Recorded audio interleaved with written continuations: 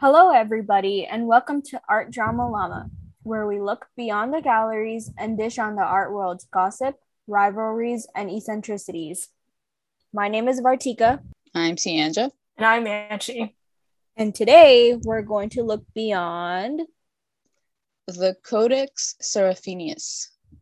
And before I start, I just want to say that y'all don't even know Vartika was being so sassy and she turned on that charm real quick as soon as she had to do the intro. Okay, well, maybe I mean, my Hogwarts house is Slytherin, so I guess I am a snake. Slither. Also, I am studying business now, so You disgust me. What a snake. okay, Podcast Manchi. over. Manchi, Podcast you're the one over. working on Wall Street, so We don't talk about that. I was gonna say you're really like giving her triangular location. Yeah, why are you outing me like that's my alter ego? all right. My bad. I'm sorry. Well, if we're outing, actually, I can't say it because there's like, yeah, if I say my job, you'll probably very easily be able to find me. So I can't say it. Yeah. We gotta keep on the deal. This is our alter ego. And I'm Yeah. excited to hear about the Codex Seraphinius. Really? Because when you saw the images, you weren't that excited. Listen, they're creepy, but I would love to hear how they came about. Okay. Anyways, for this week, I want to talk about a book that I've known about since late middle school or early high school. The way I came across knowing of its existence was because I was randomly suggested a top 10 list video of either the most mysterious or the most strange books ever. You know, this was back when YouTube's algorithm wasn't so sophisticated and you could go into like these rabbit holes. I miss those days. But anyway, continuing, moving forward. I think that's how a lot of people around our age are introduced to this book. And from the research I did for this book, the way people were exposed to it before, like the internet, was by someone, usually a professor, brought it to class to show everyone. So it was very much like a word of mouth thing. Interesting. So without further ado, I'm going to be talking about the infamous encyclopedia of an imaginary world, the Codex Seraphinius. You'll see later, but yes, the last half of the book title is a play on the artist's last name. So before I get into the details of the context of the book, like what's actually in it, I want to make it clear that even though it's an encyclopedia, it is very much considered an art book, which you'll see why in a bit.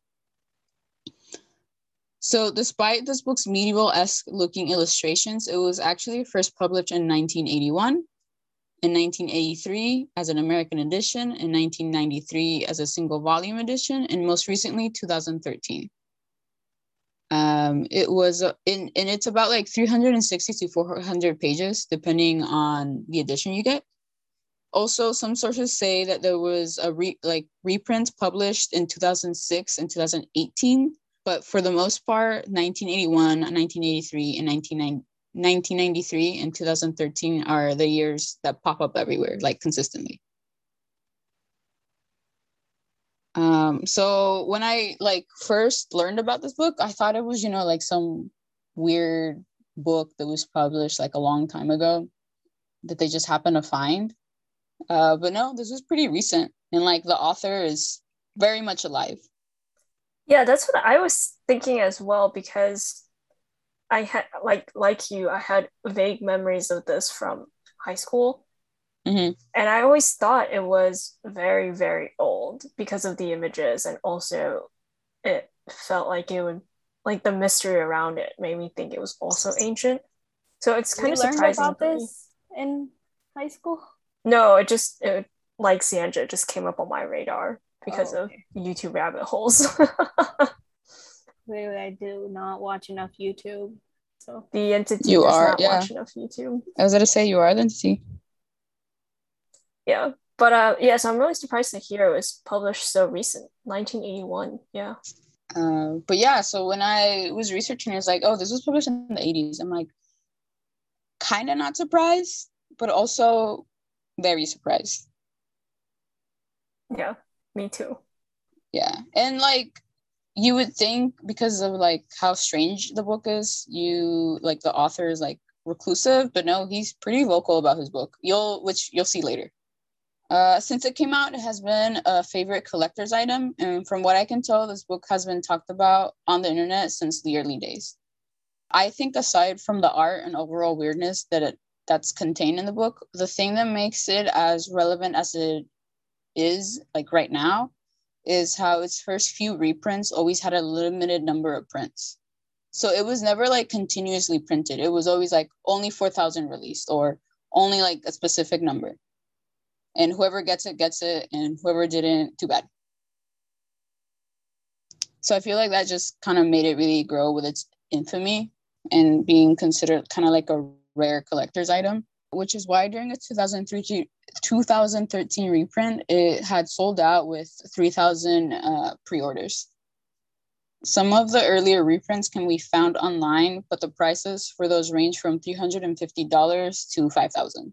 Also, since the latest reprint of the book has an extra chapter of illustrations and an author's note at the end where there's some type of explanation as to why Arthur felt compelled to make this book, or I guess a kind of reflection on his thoughts about the book. Regardless, in that author's note, he also writes about how White Cat is the actual author, and he was just described by using automatic writing like the Surrealists. So, just adds to like the strangeness of the book. Who is White Cat? Like a literal white cat. What? Yes. That's so strange. I feel like you're not very impressed by this book. What? No, I am. It's just this whole thing is weird. I feel like you haven't gone to the most interesting part yet, so I'm waiting for that. I like how it's like about this book you are, but very like contained. Oh, we're not about to fight about rocks, so I can be calm. I want to circle back on this White Cat situation. So he's saying a white cat wrote this or gave him the ideas, and he's just the writer. Okay, so only 2 articles talked about like I guess this part. One went in a little bit more detail, and the other one just kind of like had him mention this, like this came out of his mouth. So, and I'm gonna go over it like later on, but basically he like worked on this book for a few years, and the way he did it was that he just like holed himself up in his apartment, or I guess studio. And what he did was that he just had like a cat, this white cat as like company. And that's where like the first article ends it. Like, oh, I just had like this cat as company, and he's the actual author. I was just described. But then in another article or another website, they go into a more detail saying that somehow this cat like or not psychologically, telepathically communicated its thoughts to him, and he just like was described using automatic writing. I'm sorry, are we all high or something? Okay, it's funny you should mention that because the talk of drug is involved later on. Okay, good, because what the heck is going on? Are you like, this man's actually kind of insane? Yeah, a little bit. A little bit. And the images, like, we're looking at the images, but the audience might not know, but these are strange pictures. They're like very eye-grabbing, but they are weird AF. But I mean, the fact that you did mention that the cat told him to write these things or like make this book the way it is. Clear, I was gonna say this before too, and you said it was first published in the 80s. So I don't know. Clearly there was some drug use involved in all of this. So I want to hear more about it. Well, keep in mind, like the 80s came right after like the 60s and 70s, where like psychedelics were heavily used. Mm-hmm. Mm-hmm. So I feel like that has to do something with it too. Yeah, and then oh god, I can't remember the name of the show, but it aired very recently, or I guess it's been a couple of years. Yeah, because 2018. It's been 3 years since 2018. But it was a show on Sci-Fi, Deadly Classy or Deadly Class, and it had like Lana Condor, who was also in To All the Boys I Met Before, like that series, and there were a bunch of other like kind of famous people in that. But that whole series is based off of a comic book series that's and it's set in the 80s, and they talked about like a whole bunch of drug use in it too. And I mean, they're high school kids, but like I don't know, the way some of the things were shown in the series, or at least in pictures of the comic book I saw, there was definitely like, yeah, that I think that's where I learned that like the 80s were also full of a lot of drugs.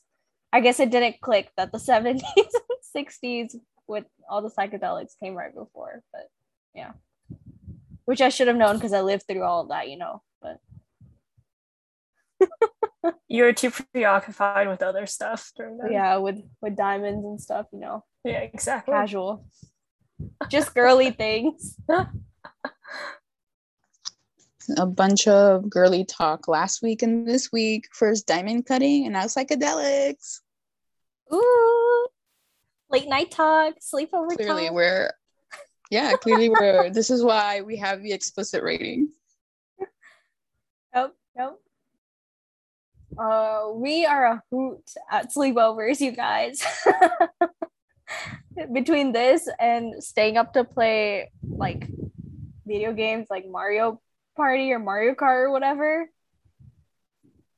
Yeah, we're so badass. Yeah, we're complicated and layered individuals. Yeah. As Shrek said, humans are like onions. Yeah. We come in layers.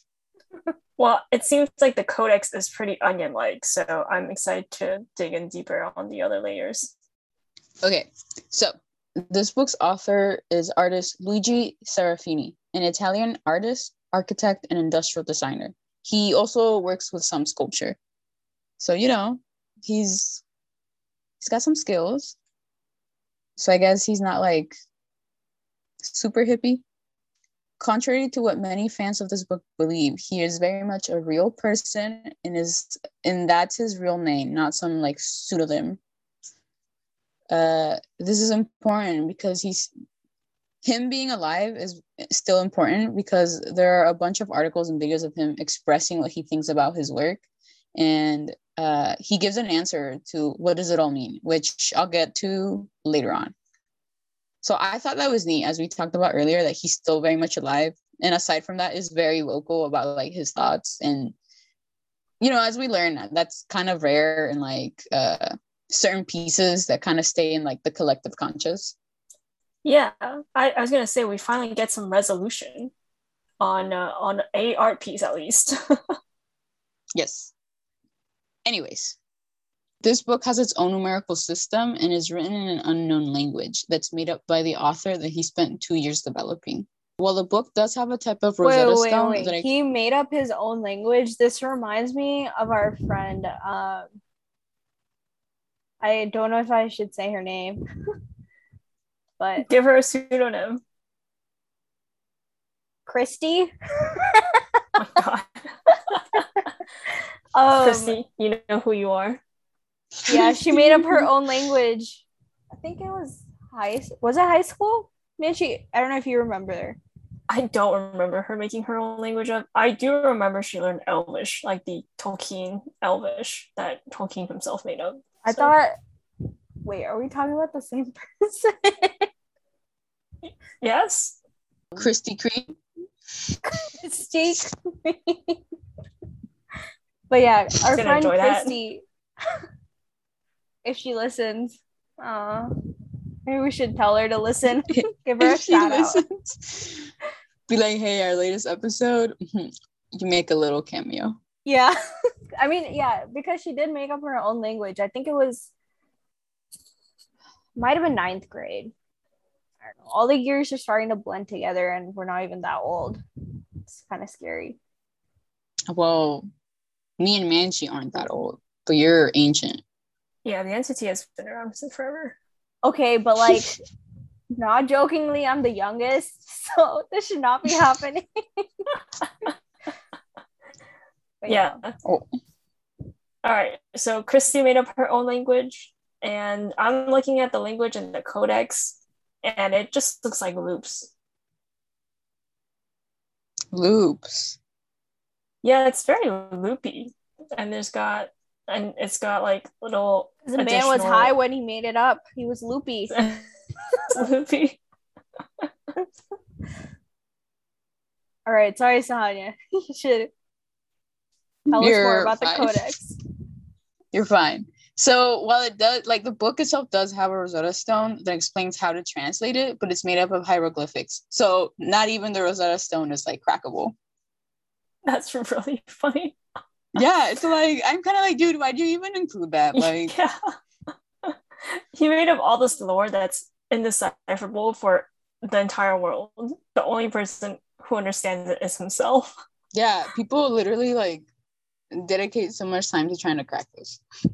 Jeez. And it's kind of like, I don't know, kind of like, dude, you shouldn't have like egged these people on, because you'll see his attitude towards this book really is. Anyway, despite how many pages this book has, it's only divided up into 11 chapters and in 2 sections. The first section describes the imaginary world's natural flora and fauna and physics. The second section goes over aspects of human life, like garments, history, cuisine, and architecture. So here what each chapter goes over. Chapter 1, the types of flora, which are strange flowers, trees that uproot themselves and migrate. 2, fauna, which is animals, including surreal variations of horses, hippopotamus, rhinoceros, and birds. So as you like look at these illustrations, you kind of get the feeling that sometimes it's like super the super fantastical and surrealist world, but sometimes you can see how it's kind of rooted in our world, like our reality. So it's very much kind of like a mix of both. 3, an apparently separate kingdom of odd bipedal creatures. 4, physics and chemistry. And this chapter is apparently considered the most abstract and enigmatic of them all. 5 is bizarre machines and vehicles. 6, the humanities, which means biology, sexuality, I guess like specific groups of people. In an article, it's described as like Aboriginal peoples, but I think they just mean like, like ethnicities. Including some examples with plant life and tools. So like pens, wrenches, grafted onto the human body. So in this chapter 6 is where the famous, like whenever you Google this book or whenever you see videos about this book being talked about, one of the famous like illustrations that always pops up is of a couple procreating and turning into a crocodile, which is in the folder of image dumps. Yeah, I saw that image. It's something. It's something. It looks like somebody's kink, to be honest. Well, there are like, how there are furries, there are like, there's like a subsection of them that like reptiles called scalies. So maybe this is where it all started. Oh my god. You all seem horrified. It's a little But strange, anyway. but I don't want to judge. Okay. So I'm gonna leave it at that. Yes. So another side note of the same chapter. Apparently, there are also 2 plates containing lines of French text. A quote from Marcel Proust's "In Search of a Lost Time," Albertine Gone. The words scattered on the floor of the illustration are from the same book, which is a 7-volume novel that covers themes about involuntary memory. So again, it's kind of like rooted in this world. Chapter 7 is history, as in people, some only vaguely human, of unknown significance with their times of birth and death, scenes of historical and possibly religious significance, burial and funeral customs. Chapter 8, it's the codex's writing system, including punctuation marks, the text written, and experiments performed upon the text. Chapter 9 is food, dining practices, garments. Chapter 10 is games, including card games, board games, and athletic sports. Chapter 11 is architecture. And after this last chapter is a table of contents for or like an index, followed by an apparent afterwards is written in this like casually rendered. So I don't know, I guess it's maybe like an author's note, but again, it's like in this language that nobody can decipher. Yeah, that's really interesting. Do you think that maybe he didn't want the book to be found or like understood? We will get into that in a little bit. Ooh. Any thoughts, Manchi? Yeah, I will say the more I look at these pages, because I've been flipping through an online version of the codex, the more I flip through it, the more I'm intrigued. Like, I want to know what he was thinking. What is this world? What does this all mean? Because it feels like there's a story there, and I want to know what the story is. Okay. All right. I'm glad some of your opinion has been swayed. So now that you know what the book's about and you've seen some of those illustrations, and I'm assuming our listeners just Googled it, you see people have described it as surreal, grotesque, intriguing, and beautiful, correct? Yes, for sure. And you see why this book has the allure that it does, right? Yeah, definitely. I'm Bartika? intrigued. Yes. Sorry. Just taking a sip of Affirmative. water. Blip, blip. She got hella thirsty for this book. Oh, well, Okay, that sounds a little weird. She saw that crocodile couple illustration. Yeah. No. So I'm surprised. As the entity, I've seen so many strange and weird things over the years. Yet every time on this podcast, I'm amazed by what else we can find. That amazed sounds so tired. Like, can we just talk about finger paints for once? Something wholesome. Let's go back to rocks. Okay. So here's the public's like reaction of this book, or I guess perception. So many are determined that the book has some type of meaning, despite what the author has said. Its numerical system has been cracked, and it was discovered that its base is 21. A woman claims she was transported to the book's world through a dream, apparently before she even knew about it. There's even a Weebly page someone made where they go in like into bits of details and explains things about the book. It's not super like detailed, but I feel like it went the extra mile. If you really want to like know about this book, but don't really want to like spend the money to acquire it. And they actually made a recent update in that Weebly saying like, hey, I don't really have time to like maintain this website and like really develop it to how I want it, but I'm gonna keep it up anyway so people can like look at it. And I was like, oh, that was a nice gesture. And lastly, there's a man that claims he has cracked the translation for it and sells the translation key online. So there's the guy who made it is already loopy. And like everyone else associated with the book is also kind of loopy. So maybe just don't come into contact with the book.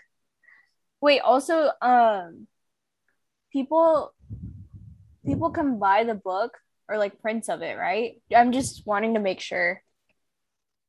If you want like older versions, you can purchase those, but they'll be a lot pricier. Recently, you can buy the 2013 version. It's actually on Amazon for like $125. Okay, well, so it's readily available now. But a lot of people seem to like the older editions. I think mostly because they were kind of like the paper and the cover were more like artistically rendered. But the 2013 version, from what I can tell, is like giant compared to and I don't mean giant as in like pages, I mean giant as in like literal size, like height and width. Oh, okay. Well, Now our Yeah, so listeners each know if edition brings they're its looking own to, flavor yeah. to I'm purchase. personally not looking to buy it, but if any of I our low-key want to listeners buy it. are, I don't want you to I'll be just have like our go schools. loopy or anything. I'll just have like our university's library order it for me. Oh, I mean, yeah, we could do that. And then just Okay. go take a look at it. Put in an order right now. Yeah, every once in a while. Okay. What if they like reject it? They're like, what is this? I mean, I'll be like, maybe. listen to my podcast. I explain everything. Yeah, or I forget what it's called, but like there's a interlibrary exchange, so there's probably some library nearby or somewhere that has it. What if they already like, yeah, I was gonna say, what if like they already have a copy? I kind of want to go look for it now after we record. Okay, but anyways, what else happened with this? okay. Now, while I couldn't necessarily find one single thing that like inspired him to make this book or like compelled him, here are the author's thoughts on his work, which I found in an interview Sarafin did with the website Wired. So when it comes to what does his work mean, he has 3 types of responses, or I guess outlooks on it. One is that it doesn't matter much to him since people are going crazy for it all due to an obsession related to the persistent fascination with mystery. So I think what he's saying here is that because he made it in this language that people can't like just read, that's what like gets to them. Like they're like, I just have to know. 2, at the end of the day, the codex is similar to Rorschach ink blot test. So you see what you want to see. You might think it's speaking to you, but it's just your imagination. He's very blunt with what he thinks, as you can tell. And 3, and I think this was the most like kind of poetic because, you know, I'm a reader and I remember when I was first learning how to like read and stuff, and I would do this. And I think this was kind of like nice of him to kind of like think about his book. So, and this is his words, okay? Number 3, his response / his outlook. What I want my alphabet to convey to the reader is a sensation that children feel in front of books when they cannot yet understand. So, you know, like in that time when you're learning how to read, I feel like books are like kind of special, like this new thing to you because you don't really understand fully what's being said.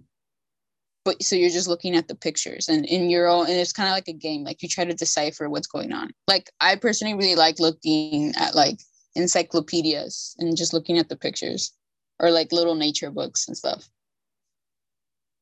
Yeah, that's interesting. I feel like you could kind of replicate that if you're looking at a foreign language book anyway, though.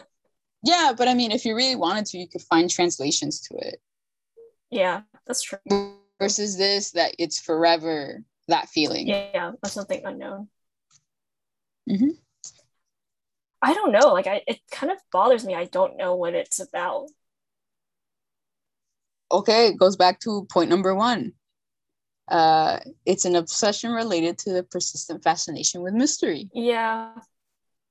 I don't know if it's because I'm fascinated with mystery or more like I don't know. I don't like not knowing. I feel like that's what he means. Not so much like a fascination, like, oh, I love this, but more like, I just have to know, like that feeling of like, you just need to know. I just want to know, like, what is this man trying to hide? I like how you're so suspicious of him. I mean, you have to be. You have to be. You're right. Never trust no man. Never trust anyone. But also, as I've been saying this entire time, he was loopy when he wrote this, right? So maybe it is just nonsense and there's no actual like meaning behind it. Also, I looked it up. Okay. So he's very kind of passive about the meaning of the book. And I guess kind of what it means to people. He's very enthusiastic and serious as to the reason behind why he made the book, which, as he explains, that the book was a type of prologue. I feel like you might have liked that. little tidbit. Because at the time he was trying to reach out to his fellow people, just like bloggers do. There's a connection between Codex Seraphinius and digital culture. I was somehow anticipating the net by sharing my work with as many people as possible. I wanted the codex to be published as a book because I want to step out of the close circle of art galleries. So I feel like he didn't want his book to just be in like the inner circles of like the art world. He really wanted to like have it spread, which I find a little contradictory since he didn't just continuously let this book be published. It was always like a limited number of release. But I guess it would have been, I guess since he's still in a way kind of like, from what I can tell, kind of has like that traditional artist feel to him. I guess it was better for him to do that than just make a single codex and just have it in art galleries. You know? Okay, so a lot of people consider this book kind of trippy. And when asked if he did drugs during this time, during the time he took to make this book, this is what he had to say. He used mescaline, which is a drug that was used to expand the boundaries of your mind. At the time in the US, Native Americans were allowed to use it for religious purposes. But that didn't help him in the creative process, since under the influence of mescaline, you lose any sense of criticism. You think you're creating a masterpiece, but when you get sober, you realize it's very modest. To produce a body of creative work is a practice based on small details, like word puns. You have to be focused and there are no shortcuts. So, did he take drugs while making this? Yes, definitely. But I feel like he didn't stay on them throughout the whole time. I feel like he's saying that, like, yeah, these drugs, like, made me feel something, but it didn't really make me, like, make what I wanted. So, I feel like at some point he just stayed off them. So, this is kind of like 100% him in a way. The way you said it, he just wanted to feel something. Well, I feel okay. Let's think of like the context, right? This is the 80s, right after the 60s, 70s, that psychedelics are heavily being used. And people that take psychedelics always describe how they have this out of body experience. They just have this revelation.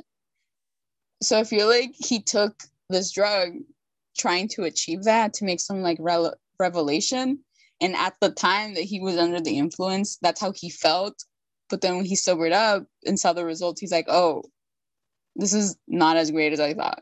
So I'm just going to stay sober and just really put effort into my book. Just keep on going with it. I've already started the process. Yeah, he's all like, you can't take shortcuts.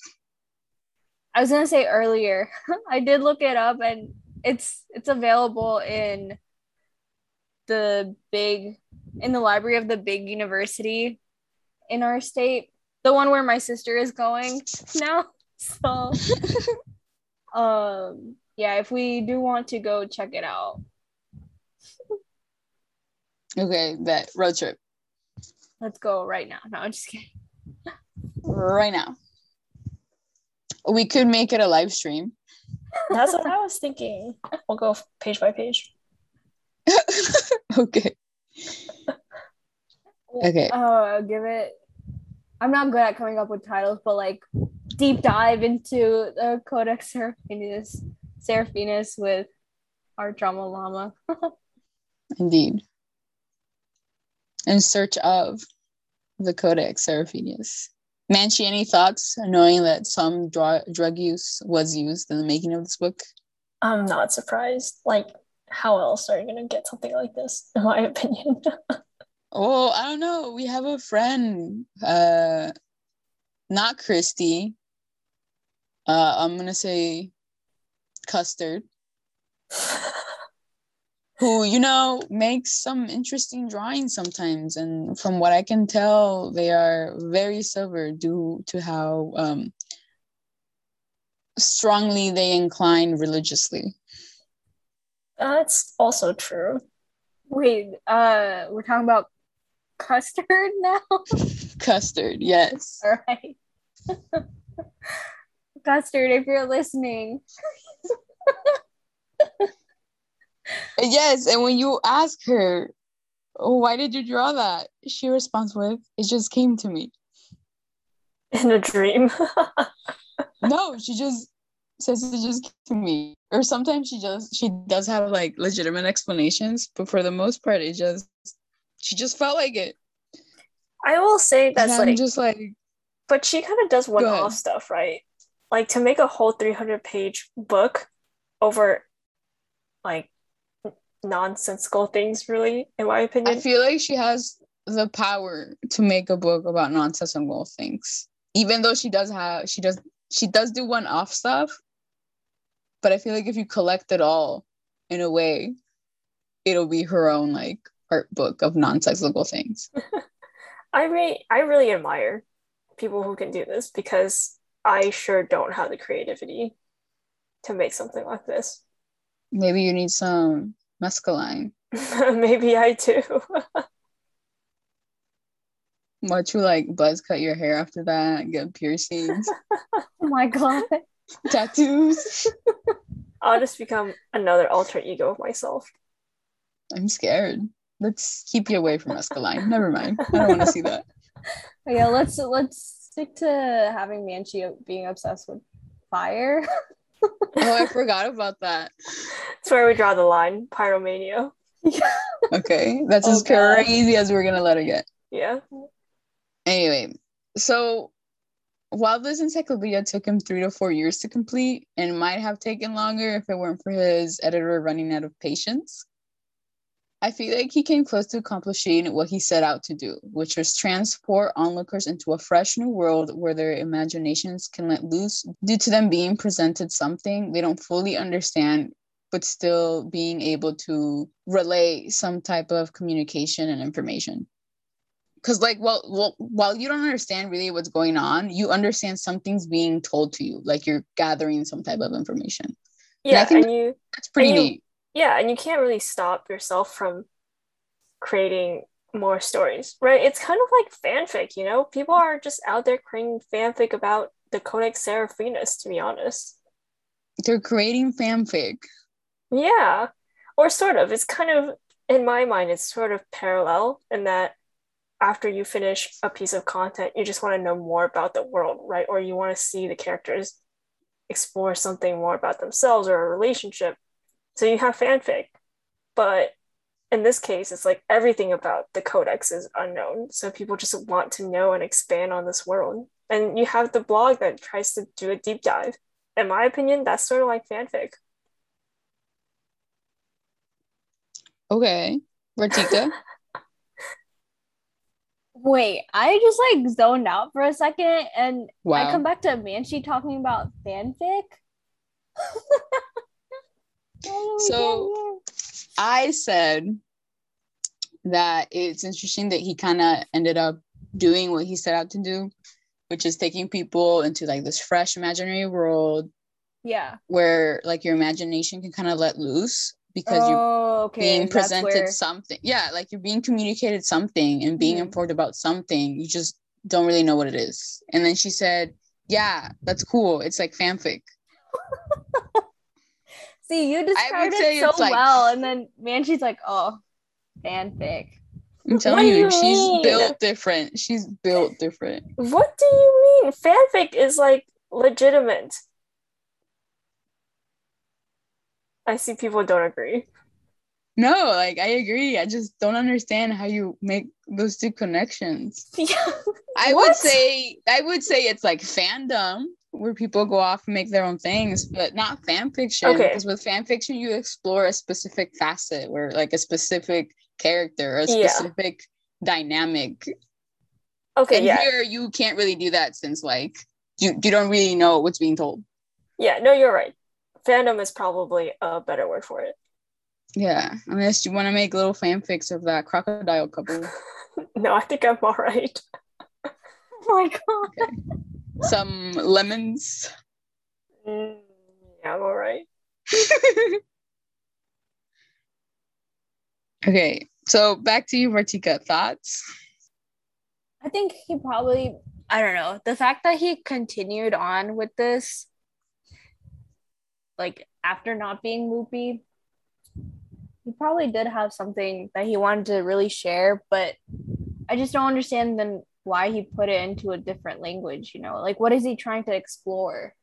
Well, I feel like his main goal was for you to like look at the illustrations and not so much the text. Like just sit back and like look at something. But like the Enjoy illustrations looking. are also so interesting. Well, they do its job. They captivate your attention, don't It's they? true. Yeah, that is very true. Yeah, and I feel like if you could read the text, you would analyze the text, not what you're looking at. Hmm. So, do you think he might have had like a deeper beyond? My God, I'm combining words, meaning and beyond, Yeah, beyond. deeper meaning beyond like what we just see. No, I really don't. I really think he just wanted to make an encyclopedia and he wanted the art to be appreciated. And he committed to the bit by making this whole ass language and organizing it like an encyclopedia. And I think that's refreshing where I can just get a book to look at and instead I don't really have to digest anything. But I feel like you're digesting everything. Yet nothing at the same time because you don't know what the fuck you're digesting, you know? Yeah, but I can't help but look at the images and the words and try to figure out something about it. You're falling under his first trap, bro. I am, And and I just can't help it. remember, he does not care. That's He's the like, worst. yeah, I like how he stands by. He's like, there's no meaning. This is just for like fun. That's it. I'm not gonna engage with any debate. Like, I this is thought it. Goodbye. we were gonna get resolution, but I see that we actually went the opposite end and did not get resolution at all. I feel like it was all right. I don't know if it's worst to not know what the book is, but have the artist not be here, or have the artist be here and him refusing to explain what the book is. I don't know what is more infuriating to me. He literally said, I want my alphabet to convey to the reader is the sensation that children feel in front of books they cannot yet understand. Yeah, I get it, but like, what do I the get it, but I pictures don't. mean? What is this world he's creating? I just want to know more. Like, I The want way you more said world it, building. I get it, but I don't. Man, Well, it's like a she's Rorschach just here to plot argue. test. You see what you want to see. So it means whatever you want it to mean, Manchi. But I don't know what I want it to mean. Okay, right. Okay, fine. We have to take this road trip, and maybe when you like see it in person, you'll like be able to like find closure. I just want an explanation for the images. Like, I just want him to tell me, like, even if it's just like, oh, this is like a fake ass fish that I made for this world because I thought it was cool. Well, isn't that kind of what he did for those like fishes that look like the eyes? That's what I was thinking. I mean, I'm sure that's what that is, but it's like he has a whole freaking section on like on history and these people that he's created and has like little subtitles below them. And if he has a translation for all of his text, then he knows what he's written and he's clearly put some thought, right? So I just want to know, like, who is this person that you've put into your codex? What is their backstory? If there is not one, like, I'm sure there's like some sort of inspiration. I don't know. I just want to know how. I think I just more so want to know how the book came about because I think that will shed some light on what the content means and what it represents. Well, we gotta find this white cat. The white cat will reveal all. Yeah, because he's the true author. Oh God. Yeah. But also, cats only live about 20 years, so this cat's dead. So in some ways, the true author is dead. Yes. All right. Fair enough. And then maybe we just need to take some, mescaline. Yeah. Also, I own a cat now, and I'm kind of like, is this what's in her mind? I'm sure it is not. She's literally just laying in my bed, curled up, and I'm just like, what universe are you on, girl? Maybe that's the definition of the book. It's how the cat sees our world. Oh, I like that. I like that. Okay, good. I feel like I finally got my resolution. Okay, it's kind of like Courage the Cowardly Dog. Like, Yeah, like there's this theory saying that it's through his imagination or yeah, through his perception of things. yeah. There you go.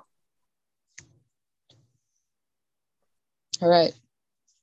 We all feeling resoluted? I do. All Yeah. right. Then let's give our listeners a resolution for this episode. All right. Well, if you guys have any stories you would like for us to cover, you can email us at ourdramalama@gmail.com. You can also follow us on Facebook, Twitter, Instagram, and most importantly, Patreon at artdramalama. And lastly, thank you for joining us, and we hope we can continue to look beyond the galleries with y'all next time. Bye, llamas! Later, Bye. llamas.